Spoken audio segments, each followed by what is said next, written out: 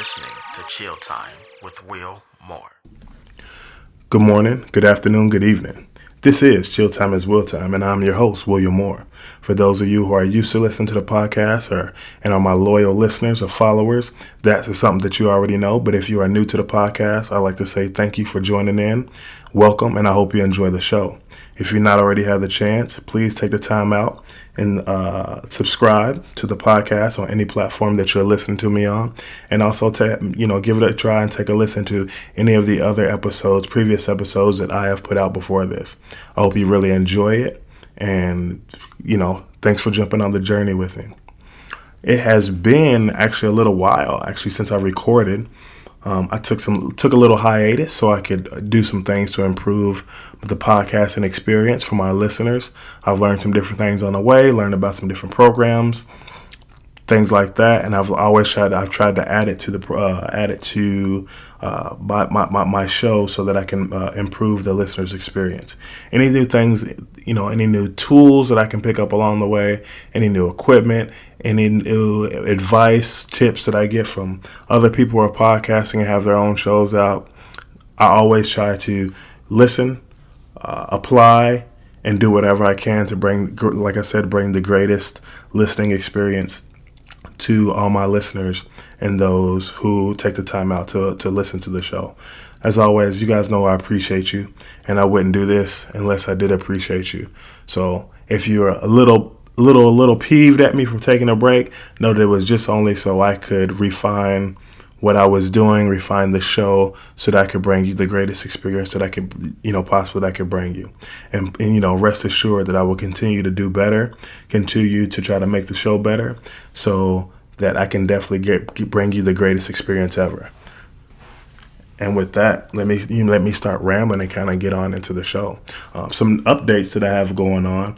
I got some things that I'm working on, such as T-shirts. I am definitely have some T-shirts in the works. I'm going to have some T-shirts made. Send some of those out to some of my loyal listeners, and they're definitely going to be sent out as gifts to those who have been gracious enough, who I definitely appreciate for taking the time out. If you are somebody who's ever been interviewed on my show, you've taken the time out to come either call in or come sit with me and tell your life story, talk about your profession, talk about the different things that you do, kind of just sit and jibber jabber with me and talk about things that are going on out there in the world. I definitely want to reward you. It's just a little, it's not much, but it's definitely a little token of my affection and appreciation for let you know that, I definitely appreciate you taking the time out of your day. It's something that you did not have to do. And as long as my listeners, we really appreciate you. So with moving on from that, there is, since the last show I recorded, there's been a lot of material that I can get on here and talk about. A lot of material. I could easily probably do a 4 or 5 hour show right now. I'm definitely not going to do that, though. I'm going to talk a little bit about a couple of things that stick out to me the most. Mainly my beef with the NFL, but not just the NFL, but also NFL players too. I got to stop picking on the NFL so much and start putting some of the onus and start putting some of the blame and taking up issue with some of the NFL players as well. And as we go on further into the show, you'll realize more and more what I'm talking about. I'm also going to talk about a documentary that I watched earlier, and it was called Blurred Lines. And it basically, the focus of that documentary was on the big business and industry of art galleries, art collectors, art dealers. It was definitely a little eye-opening. Some of the stuff I already knew, but I'm definitely going to touch on that as well. And then we're going to talk about, the little minor things that have happened since then. Some not so minor, but some things that have just stuck out. This is the first show that I've recorded since the midterms. The midterms elections, when everybody was expecting a blue wave. A lot of liberals or Democrats out there were expecting, after these first 2 years of the Trump administration, that a lot of people would be upset with how Republicans have been running the show, seeing as how they have been in control of all three branches of government. And I've just been hearing a lot of stuff about a blue wave. The Democrats are going to flip the House, going to take the Senate, yada, yada, yada. Well, one thing did happen. The Democrats did flip the House. They did take Congress. They did, however, not make any waves in the Senate. Matter of fact, they didn't even hold the fort. They didn't even hold the rope, hold the line. They actually lost seats in the Senate. And to me, whereas everybody else is looking at this as an optimist, looking through this through an optimistic lens, as in the Democrats have taken back the House, that shows that, maybe the Democrats have learned their lesson and they are prepping themselves and politically maneuvering themselves in a great position to move on the Senate or the presidency for 2020. I kind of look at it a little bit differently.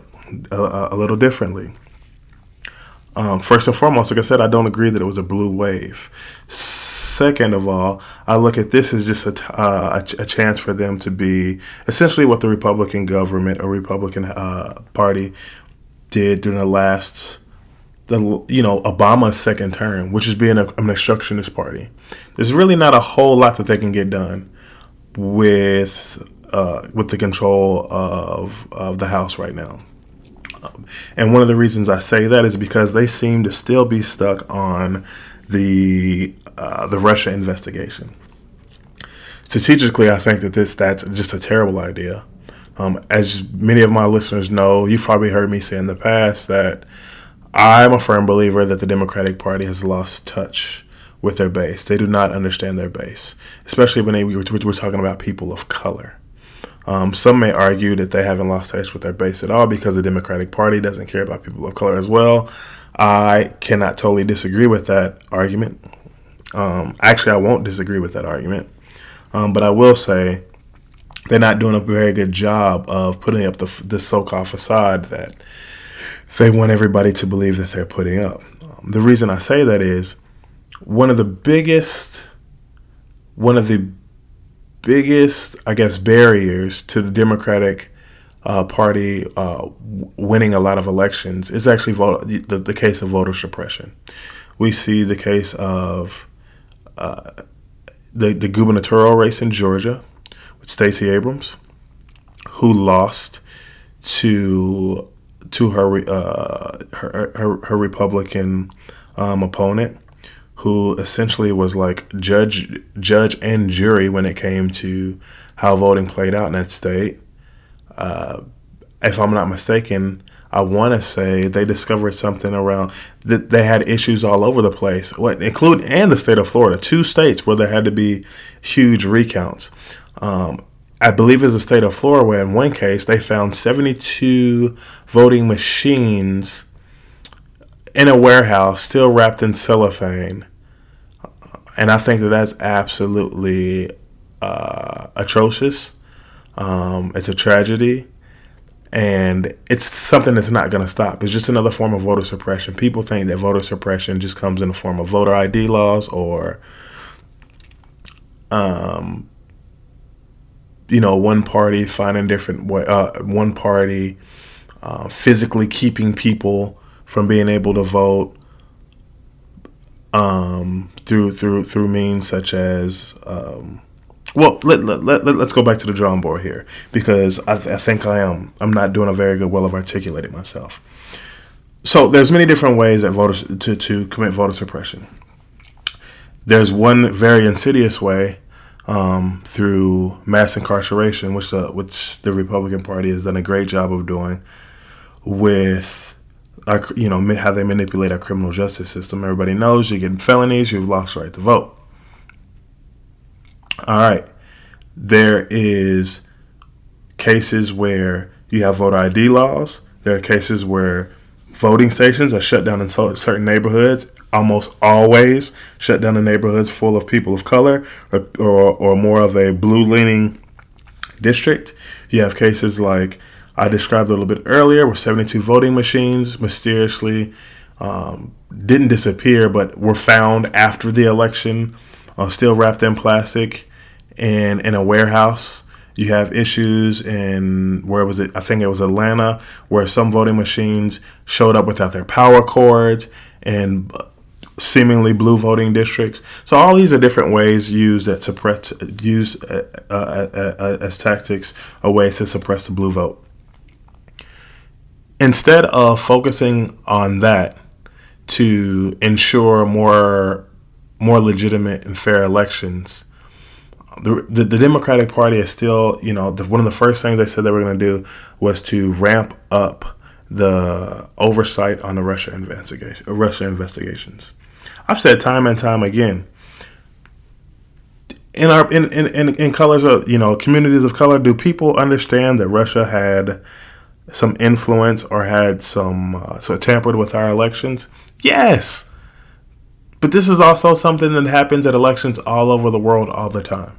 Anybody who does not know this needs to really get more involved in politics and read a book. This country has contributed to that in other countries many times over. Matter of fact, if you look at a lot of the conflicts that are going on across the world, it is indeed because of tampering by the United States and other people's elections and politics. Okay? So we understand that happens. But the things that are most affecting our communities, again, as I repeat, like a broken record, underfunded schools, lack of resources, police brutality, over-policing of our neighborhoods, disproportionate prison and jail sentences, a broken criminal justice system, lack of access to healthy food, adequate transportation, all these things which predominantly, are issues that face communities of color. The Democratic Party really doesn't talk about running on those type of issues. Not as much, not very often. And anytime they bring them up, they bring it up just, right at the cusps, the heat of election time to get people of color, out to vote and win those votes. They make them feel like it's a number one priority. And then after the election, they're no longer priorities. This is not a good model for winning. This is not a good model for winning at all. Because as the Republican Party continues to try to suppress the vote and manipulate the way our democratic process works, the Democratic Party will continue. I hope as the Republican Party continues to suppress the vote and grossly manipulate our democratic process, the Democratic Party is continually to chase a ghost, something that doesn't matter in the grand scheme of things. Yes, we need better security when it comes to that sort of thing. We need more cybersecurity. We need better foreign policy we need better foreign policy practice to begin with, and some of these things wouldn't be such an issue. But they're really missing the boat if that is going to be their main focus, which they've already come out and talked about doing. And then ultimately what's going to happen is all they're going to do is function as essentially an obstructionist party like the Republican Party functioned during Obama's second term. But and it's going to be turned against them. And the reason I say that is because one thing the Republican Party has shown to do a great job at doing is using narrative, turning the narrative around to either break even or to their advantage. This is what I mean by that. When the Republican Party did their best to make sure that nothing happened, that Obama, could almost get nothing done, to obstruct anything he tried to do, including get, Supreme Court justices sworn in and certain laws and bills passed. They did a great job of making it seem like the issue was Washington as a whole. And indeed, there is a huge issue in Washington with the way our politics functions. Personally, I don't believe either party really fights for the people. They fight for themselves and their corporate cronies. But what the Republican Party was excellent at is really making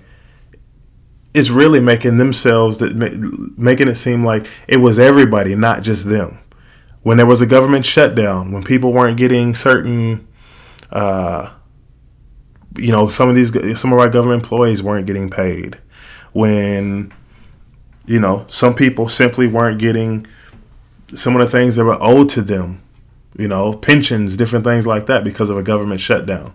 That affected everybody. That was because of the Republican Party's greed and need to muddy up the waters, to shake everything up. But it came out as being something that it was due to all of Washington.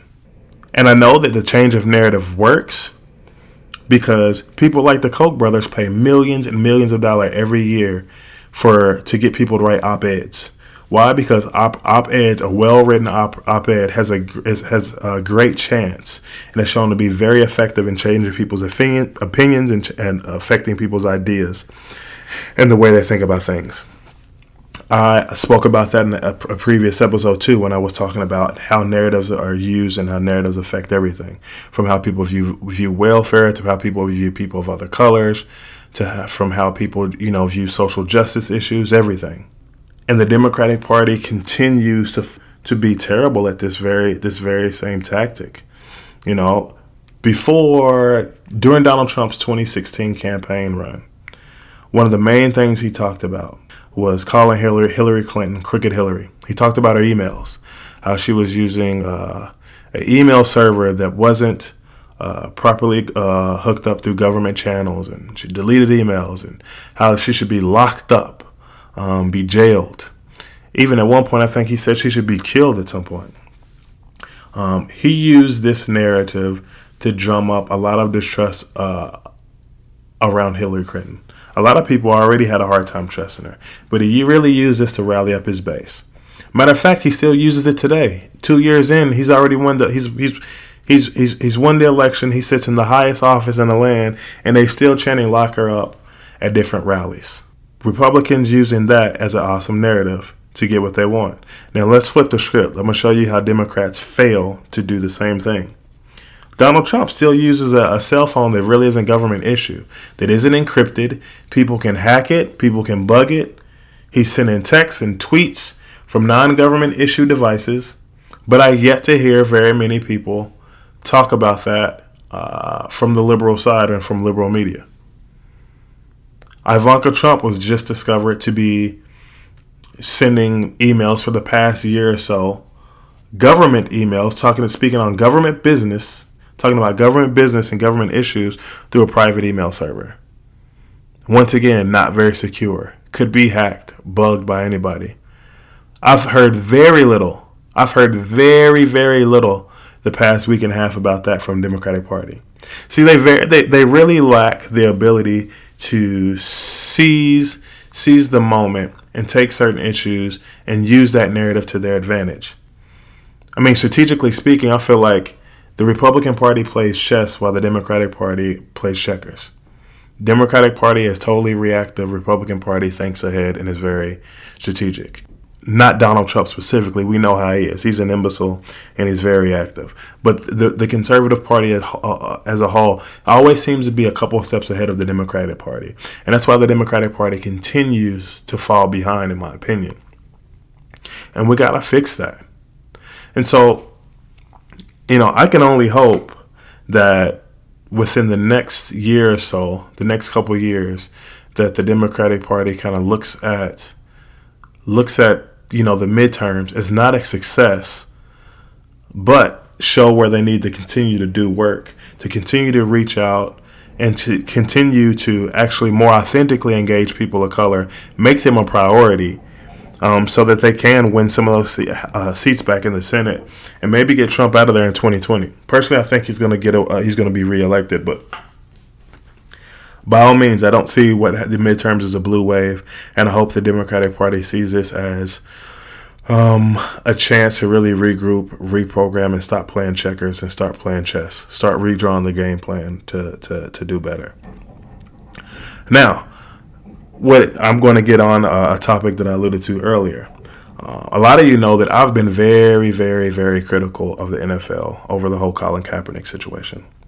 I have boycotted NFL. I have not watched NFL football for the past 2 years in support of Kaepernick. The NFL, once again, has shown that it's a business, which we all know, but that their true aim has nothing to do with anything regarding social justice, regarding the people.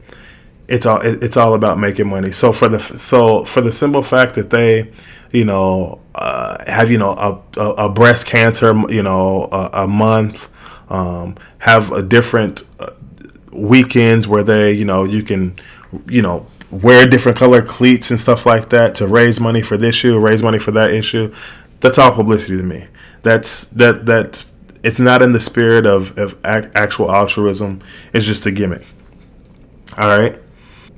I mean, even just this past weekend, running back Kareem Hunt was discovered there's a film out on TMZ of him pushing and kicking a woman, and he's ultimately was placed on a commissioner's exempt list, and he was released by the Kansas City Chiefs.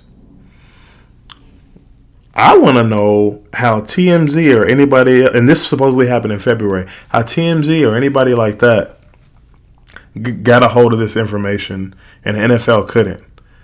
Similar to the Ray Rice situation. It's supposed to be such a powerful entity, does its homework, finds out everything they can about players before they draft them, finds out stuff about anything about what they did from 9, 10, 11 years old, finds out dirt on their family members, all that, brings it up in when it comes to interviews before the draft, before free agency, all that type of stuff. But they didn't know about this issue that happened in February. And there are numerous other players who are still in the league for domestic violence issues, or been arrested for this, that, and the other. League has no problem signing domestic violence abusers, but they got an issue with a man protesting police brutality. And by the way, hold on. Let me sidetrack here for a second too. I'm gonna speak on the whole domestic violence thing, fellas. I'm kind of getting real tired of seeing this stuff happening with y'all just beating up on women.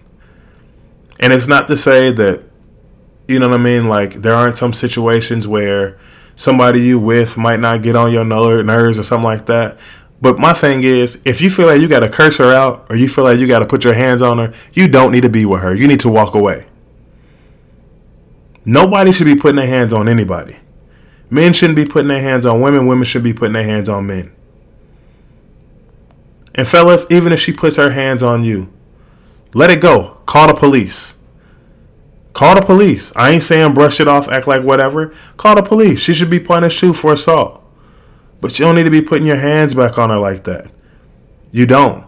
Barring you been in a situation, she's got a knife or a gun or something like that, and you're literally, it's self-defense because your literal life is at stake. Keep your hands to yourself. Everybody. It's getting ridiculous. Then Kareem Hunt had a very promising career, and he threw it all down the drain because I don't know if he was intoxicated, whether the young lady was intoxicated, whatever be the case. But can't keep your hands to yourself. Not a smart move, young brother. Not a smart move at all. Be better than that. Be better than that. Now your life is forever changed. Your life is forever changed. As a people in general, I think we need to figure out better ways to use our words and stop using our hands. Stop using our hands with each other all the time. I know some people make it real easy to want to raise your hands up against them, but we got to come up with a different frame of thought. We got to change the narrative in our head and reframe the way we think to keep ourselves out of certain situations and put ourselves in more successful situations. But I'll get back off that and get back on the league. So we see what the league does, what the league prioritizes. I'm no longer shocked and surprised at the league. The league prioritizes money. It's a league run by, rich white men who care about rich white men things like making more money.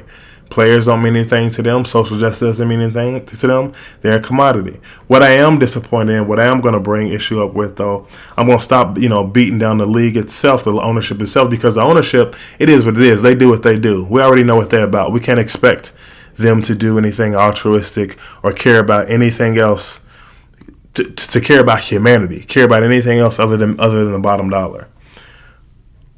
Ultimately, what I'm trying to say with, even though I'm talking around in circles or whatnot, is no longer do I really feel like the NFL has failed Colin Kaepernick. The NFL players failed Colin Kaepernick. The players failed Colin Kaepernick. And here's where I'm going with this. Matter of fact, I think Mr. Jamel Hill wrote an article on this a little while back. Colin Kaepernick doesn't have a job. Some people try to make the excuse, no team wants to sign him because he wasn't a good quarterback and they don't want to deal with the circus that he brings. I'm sorry. If standing up against police brutality is a circus, I got to question your humanity, and I got to question the type of individual you are. And I have an issue with this because this young man essentially sacrificed his career for every minority and players that look just like him, because a lot of these players, seem to forget, no matter how much money you make, no matter how many Pro Bowls you went to, no matter how many touchdowns you've scored, how many tackles you've made, if you're a person of color, you're still a person of color.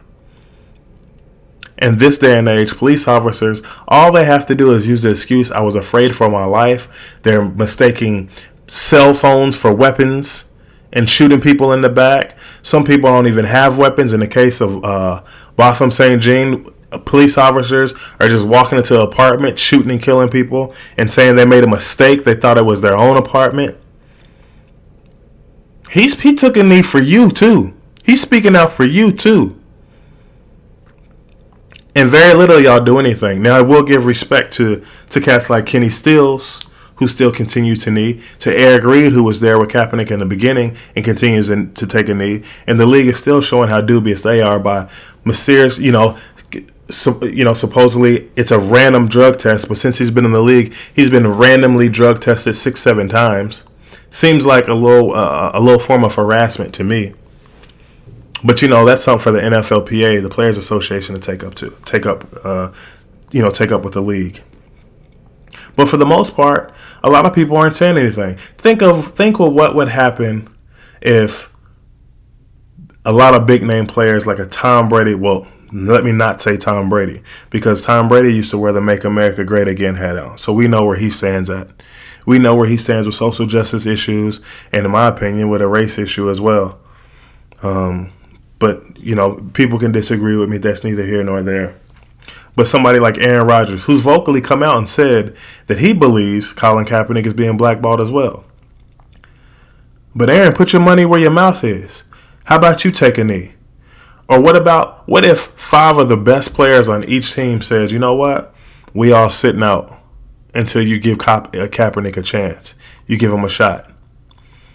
They're expressing their right as individuals to do what they want. They don't have to do that. They don't have to do it at all. But you know what? That's what being a brother, that's what unity is all about. Sacrificing for one another. That's what the NFL Players Association is supposed to be about. That's what the union is supposed to be about. Union was invented, the union came about because it was a way for players to come together and express their desire for fair treatment and rights on the job to their employers. They want more of a say in the way they're treated on the job. But as it goes to speak, the NFL Players Union is probably the weakest union I've ever seen. Definitely the weakest sports union. Personally, I think they need to take a couple of notes or some pointers from the Major League Baseball Players Union or the NBA. They have 2 of the strongest sports unions I've ever seen. They have 2 of the strongest unions I've ever seen, despite it being a sport, just professionally across the board. Those players have legit power. They have the legit ability to get whatever they want and to move mountains to get things going. I'll give you a prime example. Major League Baseball. Guaranteed, very lucrative, guaranteed contracts for the players. NBA, professional soccer, hockey, individual sports like tennis, their purses and stuff like that ain't guaranteed. One thing that is different for all those sports, the NFL, is the NFL is the most physically demanding, toughest sport to play in the world. Outside of, I would say, rugby. I've never played rugby. I looked at it, but it looks pretty. You got to be a tough person to play that sport. And then also the martial arts fight of Tetway. which comes out of, I think, Burma. And it's basically, kickboxing with no gloves, and you can headbutt. So all you UFC fans who think UFC is tough, it has nothing on Tetway. But the NFL is the most physically demanding sport. They're one of the most physically demanding sports there are. Players are getting CTE, getting early onset dementia, Alzheimer's.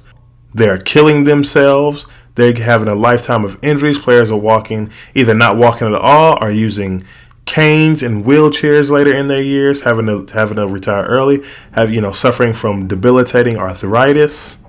Some will never walk again, have gotten paralyzed playing the game. But yet, a lot of people don't realize the NFL player's contract is not fully guaranteed. You might see one of your favorite players sign a contract for $80-some million. But only $20 or $30 million of that guaranteed. The rest of it is incentive laden. The only guaranteed contracts that a lot of these NFL players may ever get actually will come from their endorsements.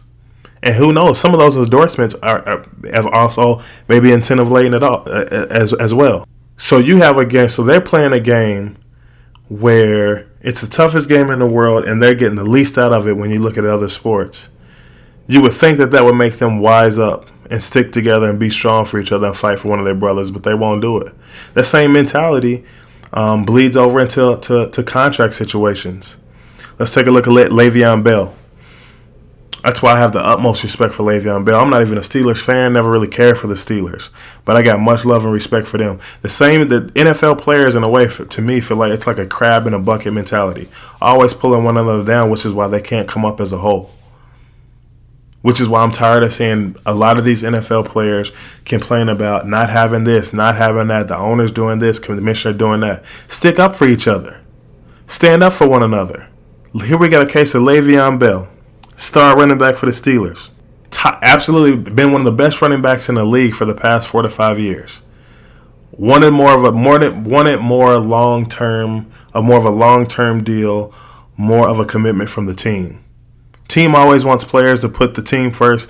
And when the time comes for players to ask teams to make them a priority, they don't want to do that. So what do? Instead of guaranteeing him long-term support or a long-term commitment, they franchise tag him. Franchise tag means that we're going to sign you to a 1-year deal, and your salary for that 1 year will be the average of like the top 3 or 4 salaries at your position in the league.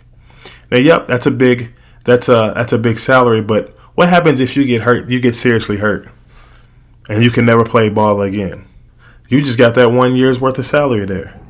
Or better yet, put it in this terms for all you people out there who don't play sports and still have a hard time understanding it. What if the job you worked, you're working a job and every year your job pretty much told you, you know what, this is a 1 year thing.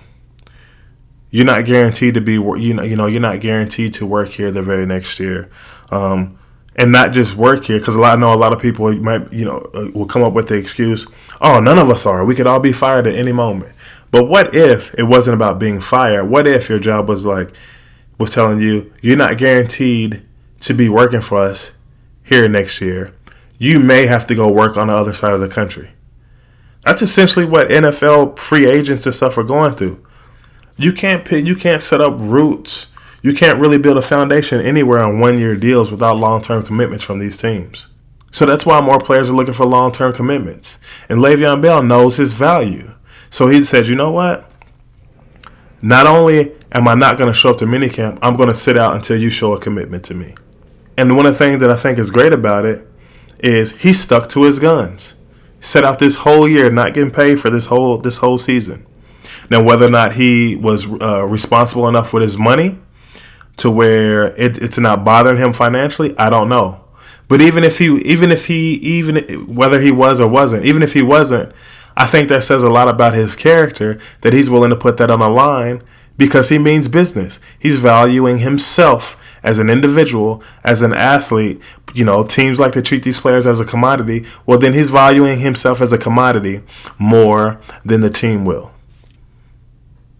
And I don't see anything wrong with that. If they're going to treat you as a business, then you think about it as a business as well. You think about it, sometimes you have to be selfish. How did his teammates repay him? It went from, oh, we love L. Bell, we love Le'Veon Bell. Le'Veon Bell's one of the best backs, he's a special player, to all type of negative things to say about him. Marquise Pouncey had negative things to say about him. Or Marcus Pouncey, the center for the Steelers. A couple of the players on defense, some of the other old linemen, had nothing but negative things to say about him. So instead of supporting their brother and realizing that he's doing something that in the long term, he's setting a blueprint for them to show them how to get more commitment from the team, and maybe something that can change the dynamics across the league wide, for how teams commit to players. They look at it as an opportunity to slander him just because, for once, he's not putting the team before himself. As if there aren't other running backs there. As if there aren't other players there. See, they're only thinking about themselves. That's the funny thing about it. They're thinking about it as him being selfish, whereas they're being selfish. They're thinking about themselves rather than thinking what he's doing actually benefits every player in this league. As I said, crabs in a bucket. And the same thing has happened to Kaepernick, except it has nothing to do with contracts. Nothing to do with contracts. Colin Kaepernick is doing something that not just benefits them, benefits people nationwide. And instead of supporting him, mum's the word, nobody's saying anything. A few people are kneeling, sticking to their guns, doing is, supporting him that way. A couple people are saying things, but what are words without actions? What are words without actions? Nothing. You want to force the league's hand? You want to move mountains? Then you got to unite. You got to work together to bring about change. A fist is stronger than 5 individual fingers. That's why when you're fighting, you punch people. You don't smack around. So as I was sitting around, I started to think about these different issues. The issues with Kaepernick, why he's still out of the league. What the things that are going on with Le'Veon Bell. I started to think to myself, why am I bashing the NFL itself, like the ownership itself? They're doing exactly what they're supposed to do. They're functioning exactly like they always have and like you would expect them to. It's the players that I have the real issue with. They're the ones I have the issue with. Out for themselves, not sticking up for each other. Whereas if they stick up for each other, they all benefit in the end anyway. Personally and professionally. So shout out to Le'Veon Bell. Stick to your guns, man. You're still one of the best backs in the league. And somebody's going to pick you up. Somebody's going to see the value in the way you work. And if there's another star player out there that's paying any type of attention and sees the type of brilliant move that you just pulled, they'll do the same. And I got a very sneaking suspicion, as history tells it on the back end, both you and Colin Kaepernick will be remembered fondly. Kaepernick from a social justice standpoint and you from a professional standpoint, from a business standpoint. Kudos to y'all for sticking to your guns and doing what you need to do. And for y'all who still want to come out and talk crap and talk about Kaepernick doesn't have a job because he's not a great quarterback, spare me. We know what you're about. You got cats like Mark Sanchez getting signed. You got cats like Brian Hoyer, other quarterbacks that haven't thrown a pass in the league or been in the league 1 to 2 years who have been getting signed as free agents to teams who don't have near the amount of talent or production as Colin Kaepernick did. You can't pull those shenanigans over on anybody with a brain. But I digress. I'm going to move on from that. I kind of want to touch base too quickly before I take up too much of you guys' time on the documentary that I watched on Netflix. It was called Blurred Lines. And Blurred Lines, as I was mentioned earlier, talked about the art world. The art world as an industry. The world of dealers, galleries. Very little about the artists themselves, but more or less about how the art as an industry has become so commercialized and so much about money that very little of it is actually about the art or the artist anymore. And I thought that was really sad as somebody who considers himself who is an artist, myself, and somebody who really appreciates art. Art was never meant to make money. Art was meant to inspire. Art was meant to express ideas, visions, feelings, prophecies, everything. That's what art was about. one of the people in the documentary was quoted as saying, art these days now is being specifically produced to make money. And while I do believe artists should be well compensated for their craft, because they put a lot of time and effort into it, and those resources and things like that take money, and that artists also need a way to express themselves or to provide for themselves. What I have an issue with is when we turn art into a $1 million industry, and $1 million industry meaning everybody's not getting paid like that. The way this documentary portrayed it, there are very, very few artists who are making actually a living wage, who can claim to be an artist who is living off of their work. And their paintings and sculptures and things like that are going on, that are being sold for $75 million, $80 million, $100 million. And that is not the case for every artist. So what it does is it sets this unrealistic market. And the thing that pains me the most is it's turned the art world into a world for very bougie, arrogant, snobbish folks. It's a way for them to. Art is an investment for them. It's not about the art. Art is an investment for them. It's a way to show off how wealthy they are. It's a way to show off how prestigious they feel themselves to be, and how they believe they want other people to see them. It isn't about the beauty of the piece. It isn't about the work or the expression that the artist put into it. It isn't about the story or the message that the artist was trying to convey. It's turned into a way for snobby rich people to throw money around. One of these days, that's going to have to change.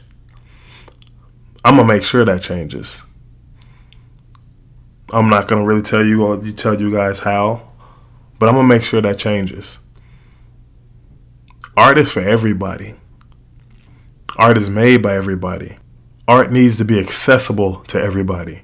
To sit there and watch this it was a very good documentary, but to sit there and watch this documentary and see all these different people interviewed who are just like such like nose in the air, snobbish, aristocratic, any other negative or non-favorable adjective you can use to describe a materialistic person.